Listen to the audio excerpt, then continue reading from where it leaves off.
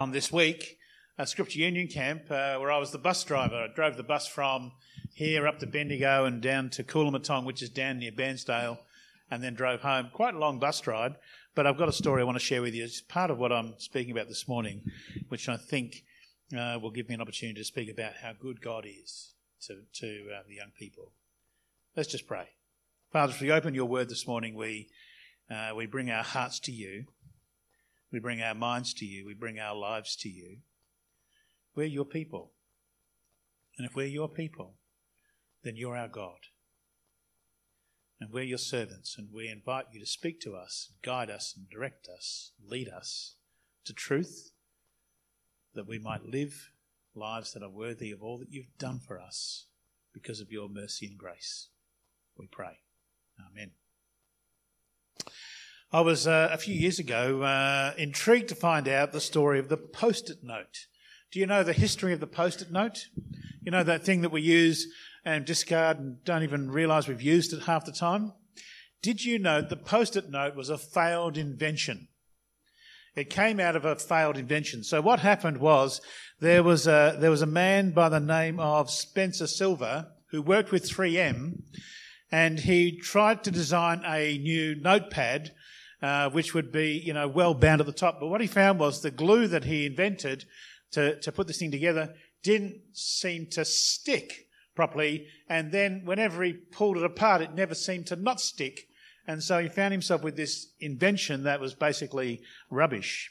And for many years, the Post-it note, or the idea of the Post-it note, just kind of sat in the failed 3M, portals. Nobody remembered it, except that at a stage, a churchman by the name of Arthur Fry, who worked with 3M, remembered that his workmate, had created this gooey substance that seemed to always stick but never stick properly. And so he got it out and started using it to keep his hymn book, numbers all in the right place. He found it invaluable because this thing, you could pull it off and you could stick it somewhere else and it would stick again, and it was fantastic. And so he went back to 3M and suggested to them that there might be another use for this failed product. And the 3M company were pretty sceptical about it. But eventually in 1980, they launched the product we know as Post-it notes, and they are now in over 100 countries of the world. And I don't know, I think it might be their most profitable line that they manufacture now. The 3M company came out of failure.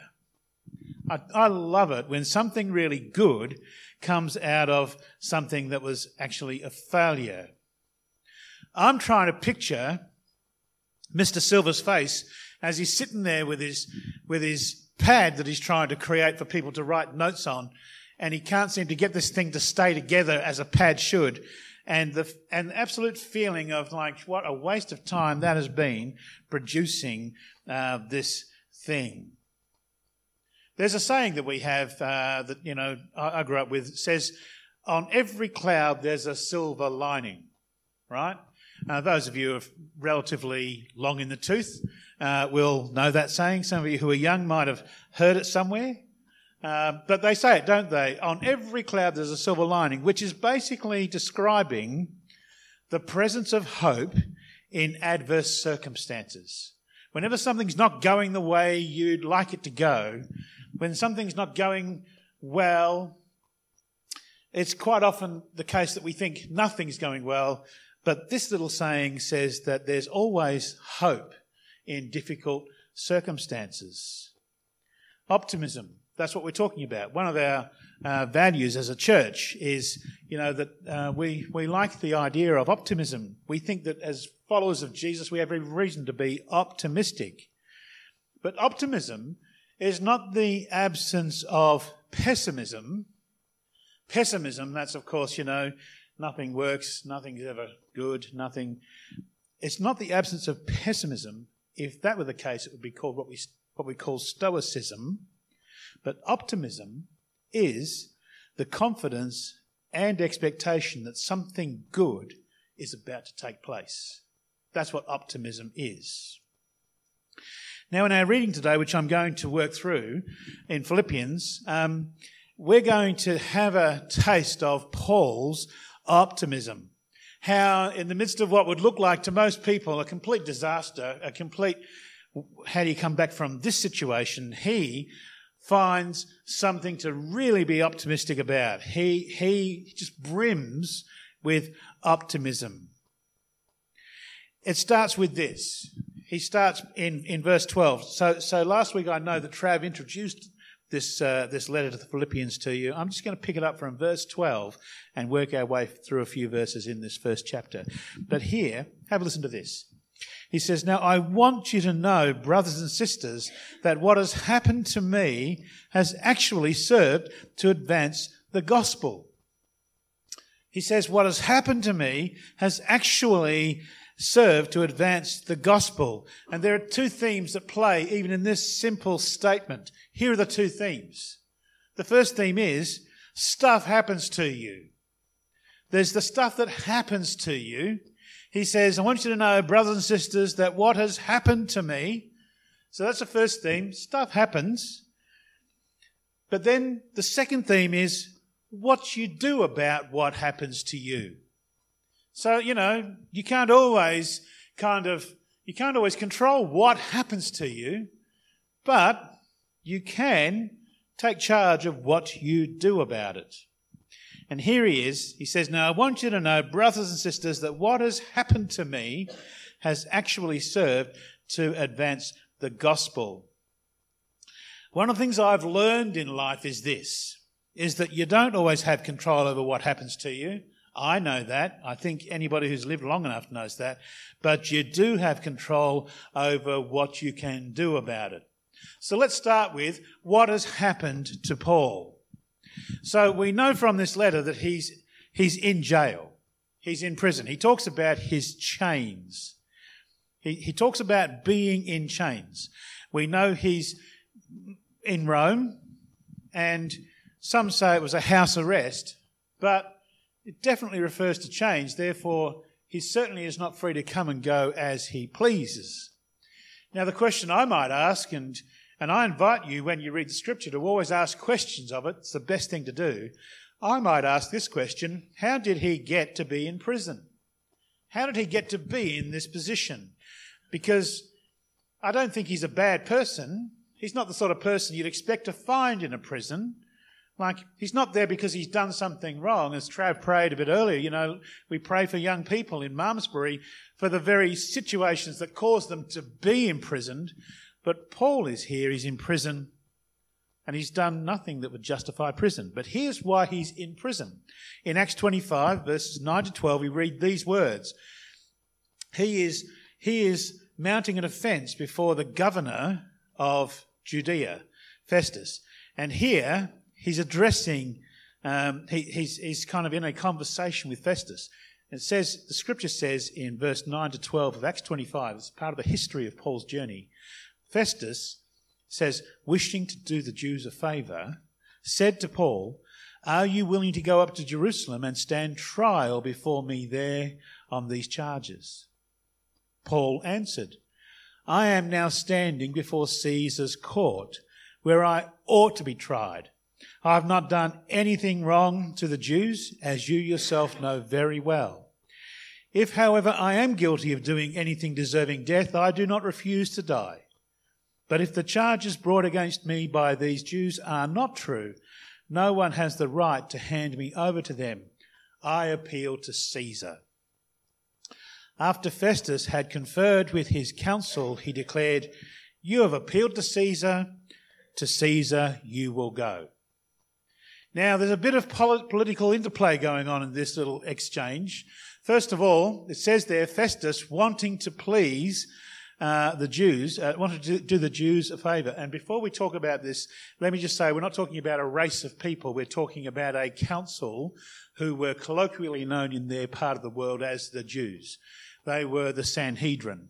The very same Sanhedrin, by the way, that cooked up charges against Jesus and had him brought before Pilate in Jerusalem and had Jesus put to death. You can understand then that when Festus, wanting to do the Jews a favour, so that he could keep them quiet and they wouldn't disrupt his premiership in that place.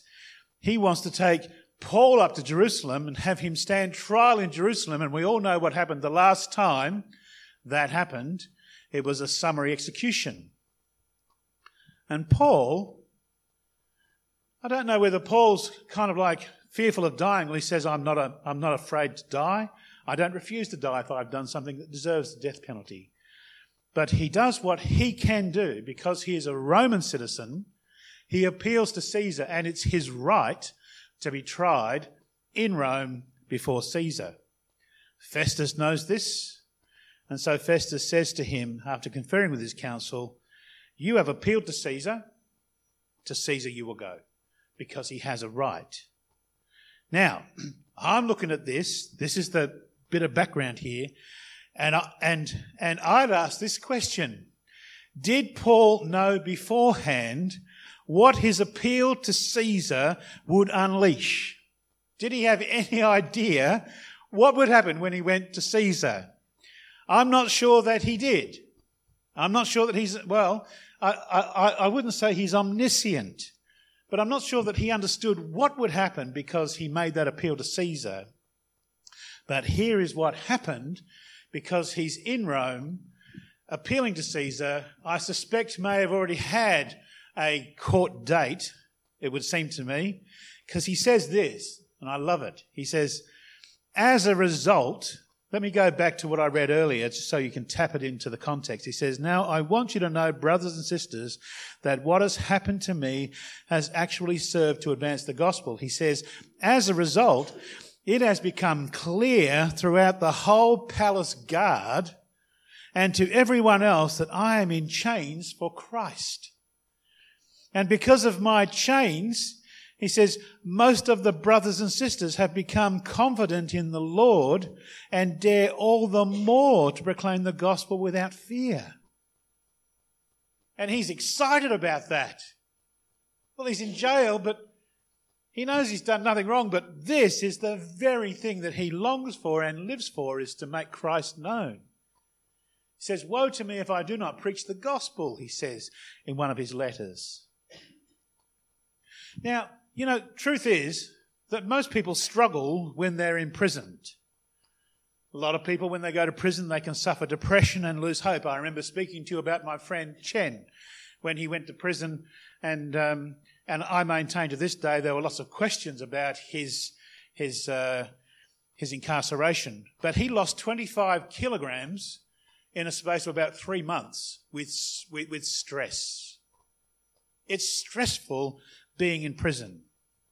We've just been listening to the news recently. In fact, there's been a lot of news lately about Australians who have been locked up in various countries.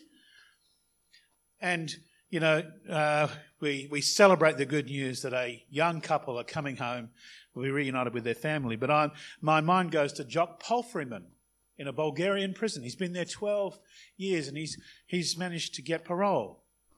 And then there's a bit of a groundswell of people who want to keep him locked up. And it's stressful. And I've been listening to some of the things he said from prison, and you can hear in his voice and in his words the stress and the strain on him as he contemplates that he might not be free at all in that country. That's what prison tends to do to most people.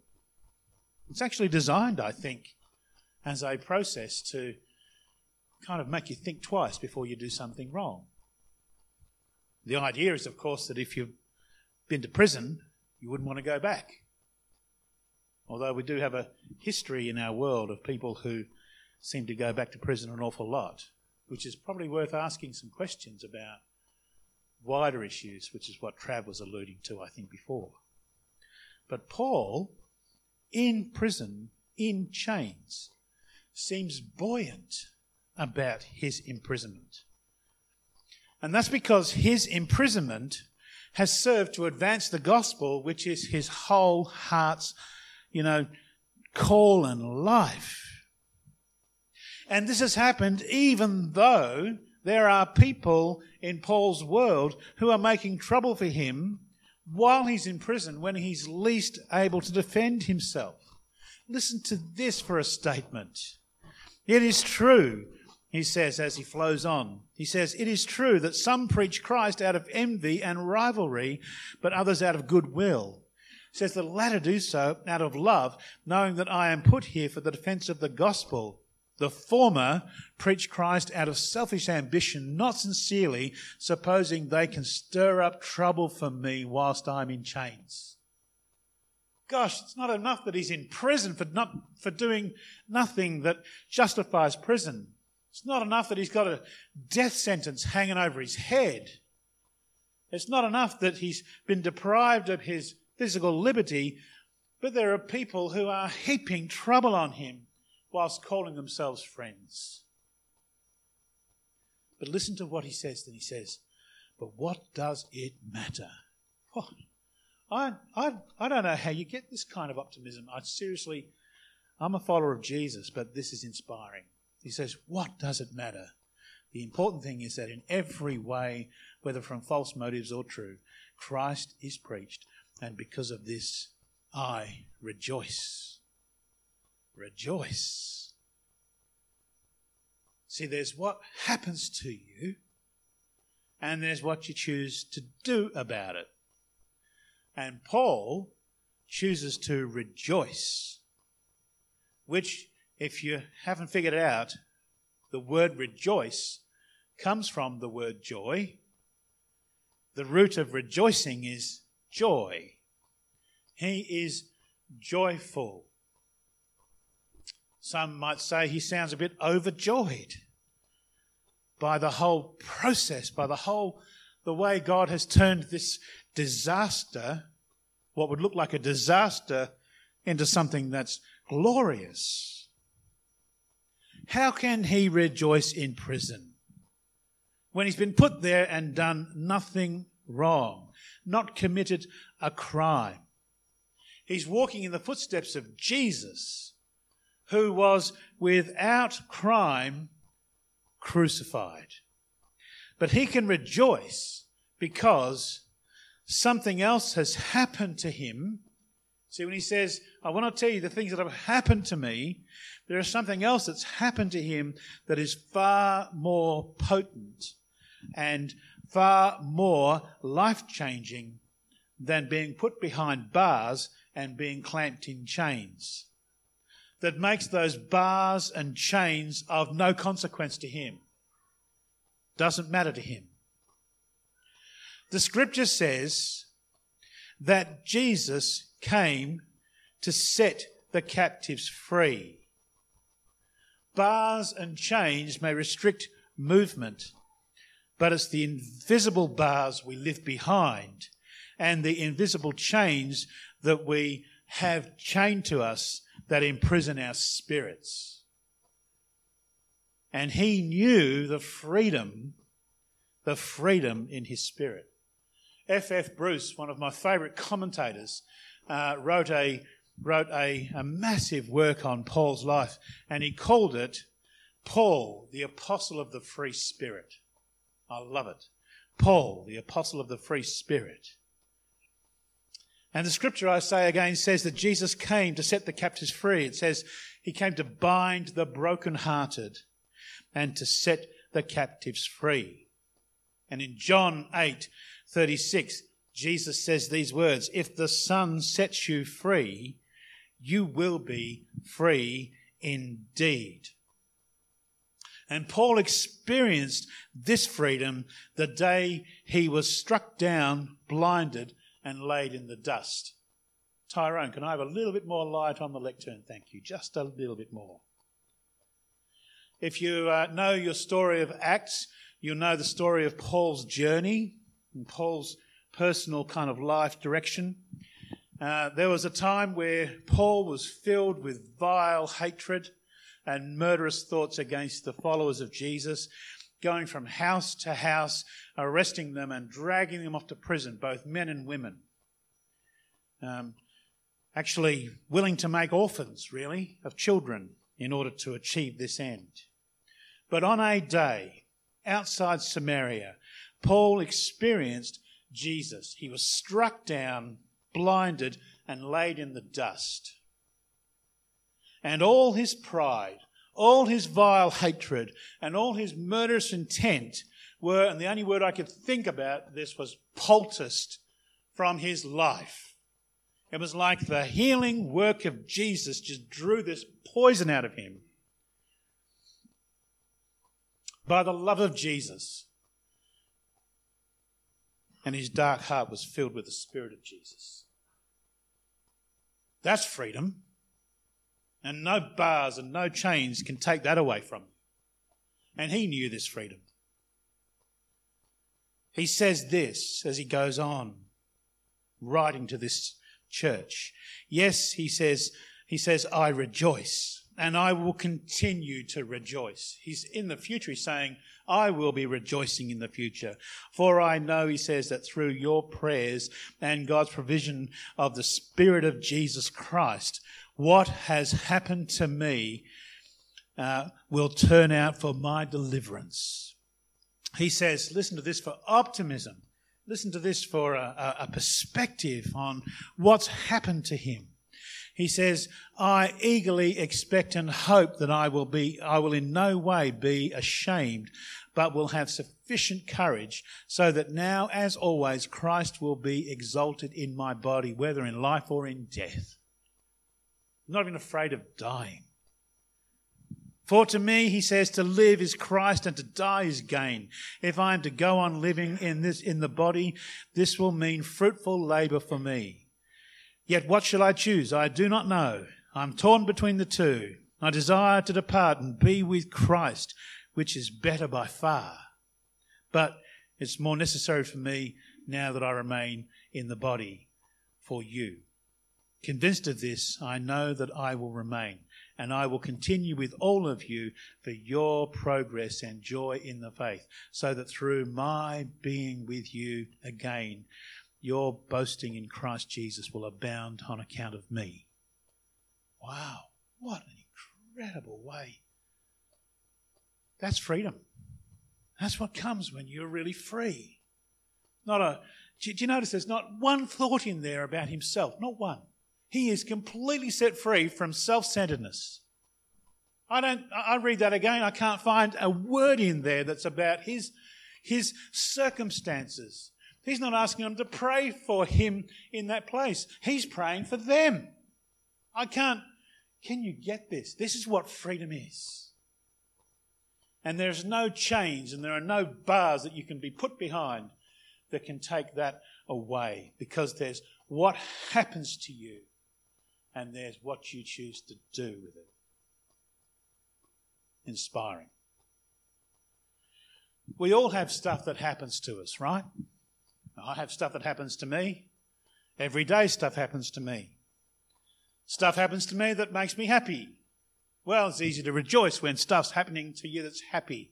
You know, we don't have to turn that tap on or turn that tap off. You just rejoice. And when stuff happens to you that you don't like, it's very easy to get grumpy about it, to get cranky about it, to get a sense of entitlement about it. Stuff happens to us. Stuff that chains us, stuff that imprisons us. We're all living in some way or other, either released from the prison of our lives or struggling to figure out how to get out of the chains. All of us are sinners. I am a sinner. I've got stuff in my life that is just a reflection of that I am not perfect. Some of us might be haunted by things we've done. Some of us have experienced suffering. Some of us have been victims of something. And you know, all that kind of has a way of kind of building walls and bars and chaining us and locking us up. Maybe despite your best intentions or efforts, you've stuffed something up. You can't fix something. And life feels like a bit like a prison. You can't just get out of this thing. You feel chained. It's a common experience. It's not a rare experience. It's more common than not. I was going to tell you about this camp I went on over the week. I was driving the buses and picked up a couple of lads from Harcourt who have been coming to our youth group. Lovely boys. One of the leaders at the camp said, "What a pair of sweethearts." It's a beautiful word. They're sweethearts. Kind, generous, compassionate. Drove up to Bendigo and picked up some kids from a church. One of the church leaders up there has organised some kids to come. And I knew I was in trouble, or knew we were going to be in for a bit of interesting time, when we took the bus from Bendigo down to Morong to pick up another bunch of kids. He got out of the bus and he says, "Do you mind if I have a smoke?" And I said to him, "I'd rather you didn't." He said, "Well, I'm going to have one anyway." And I knew then this is going to be an interesting few days. And he's a little guy, scruffy mop of hair. Could be, in another day, could be a Sore Adventures kid, I don't know. Anyway, ducked around the back of the bus, had a smoke, rolled his own, knew what he was doing, came back and climbed in the bus. And I said to him, "I'll make a deal with you. If you can go without smokes for 3 days, I'll make it worth your while." 15 minutes later, he's saying, "Can I get off the bus and need another smoke?" He's 13 years of age. We got down to Melbourne, so I thought, okay, well, I didn't teach him how to smoke. I'm just going to try and get us from A to B and from B to A and intact. We got down to Melbourne and we decided that these kids would break the trip, have a night in Melbourne, and we stopped in the SU office in Melbourne. They've got a church there which they work with, and we came in, we went out for dinner, walked around, walked a bit of tension off, got back, and then it started. And it started getting aggressive. And at 11 o'clock at night, I'm supposed to be getting into bed because I've got to drive the next day for quite some hours, and he wanted to go for a walk in Melbourne and determined he was going to go for a walk. And I said, "Nobody's going for a walk at this time of night, mate. We're all going to bed. Down you go." He went into the foyer and trashed the entire foyer of the office, tipped the tables over, paperwork from here to kingdom come, furniture thrown over, and literally, completely and totally lost the plot. Kicked a hole in the plaster wall, and at that stage, I knew we were in some strife here. I went over to him to try and sort of like lay it off. He took a swing at me. Missed, as most kids have found they do. So I grabbed him, literally grabbed him. And I've done this 3 or 4 times, not often, but I grabbed him, wrapped his arms up, and just lift. My strategy is lift them off the ground just that far so their tiptoes are on the ground. And they can't run, they can't kick, they can't hit, they just struggle until they are exhausted. And I just put him back down. And I said, "Mate, look what you've done. Look, have a look. Quiet, shush, look, see the damage." I said, if I can't get you to stop, I will have to call the police. Please don't make me call the police. He stood down, went quietly in, sat in a chair, quiet as a mouse. And I'm surveying the damage. And I'm thinking, in the morning, my colleagues are going to come in and go, "What on earth has happened here?" And he came out a couple of times, wanted to know whether the police were coming. I said, "Not yet." And then he came out the second time. He said, "I'm feeling tired. I think I'll go to sleep." I said, "Good call." And off he went. And we didn't hear again from him all night. In the morning he got up and he was quiet, and he came and sat across from a couch from me. I put all the tables back. Couldn't fix the hole in the wall. But all the cards and all the advertising materials all over the place. And he sat down and I said, "Mate, did you sleep all right?" He said, "Yeah, I did sleep well." I said, "How'd you like to give me a hand?" I said, "So that when the folks come in this morning, they don't see this mess. Give me a hand to put these cards right again. We'll put them back where we found them." And he sat down and he was sorting out the cards. In the morning, staff from SU came through. Business manager came in. He said, "How'd you go, Dave?" And I went, "We survived." I said, "Sorry about the hole in the wall." He said, and he immediately knew. And he said, "Don't worry about that. That's fine." He says, "We'll get Tom to come and he'll fix that. No problem at all." Full of grace. I was thinking to myself, is this kid going to be going on camp with us or are we going to be sending him home? 5, 7 years ago, 8 years ago, It would have been a no question. It would have just been off you go home. But you see, there are so many children who are in that space now. And so my colleague came in and we chatted about it, and I said, we'll take him on camp with us. He's still coming with us. We think Jesus can do a work in this kid's life. And so we had a conversation about boundaries, and off we went down to the camp. He swore like a trooper for the first day or so. I heard a conversation with his mum, and I thought, wow, that was confronting. But you know what I watched for 3 days? I watched him respond to love. And the workers, ordinary Christian people, many of them in their early 20s, just came alongside him, understood the chains and the bars this kid lives behind and he's stuck with. And they just ministered love to him. And for 3 days we watched him just soften and melt. And when we were coming home, we stopped in at Macca's on the way home. It was a long trip home, 2 hours from Mitcham to Melton. And we stopped in Macca's and he just sat by himself and he was quiet,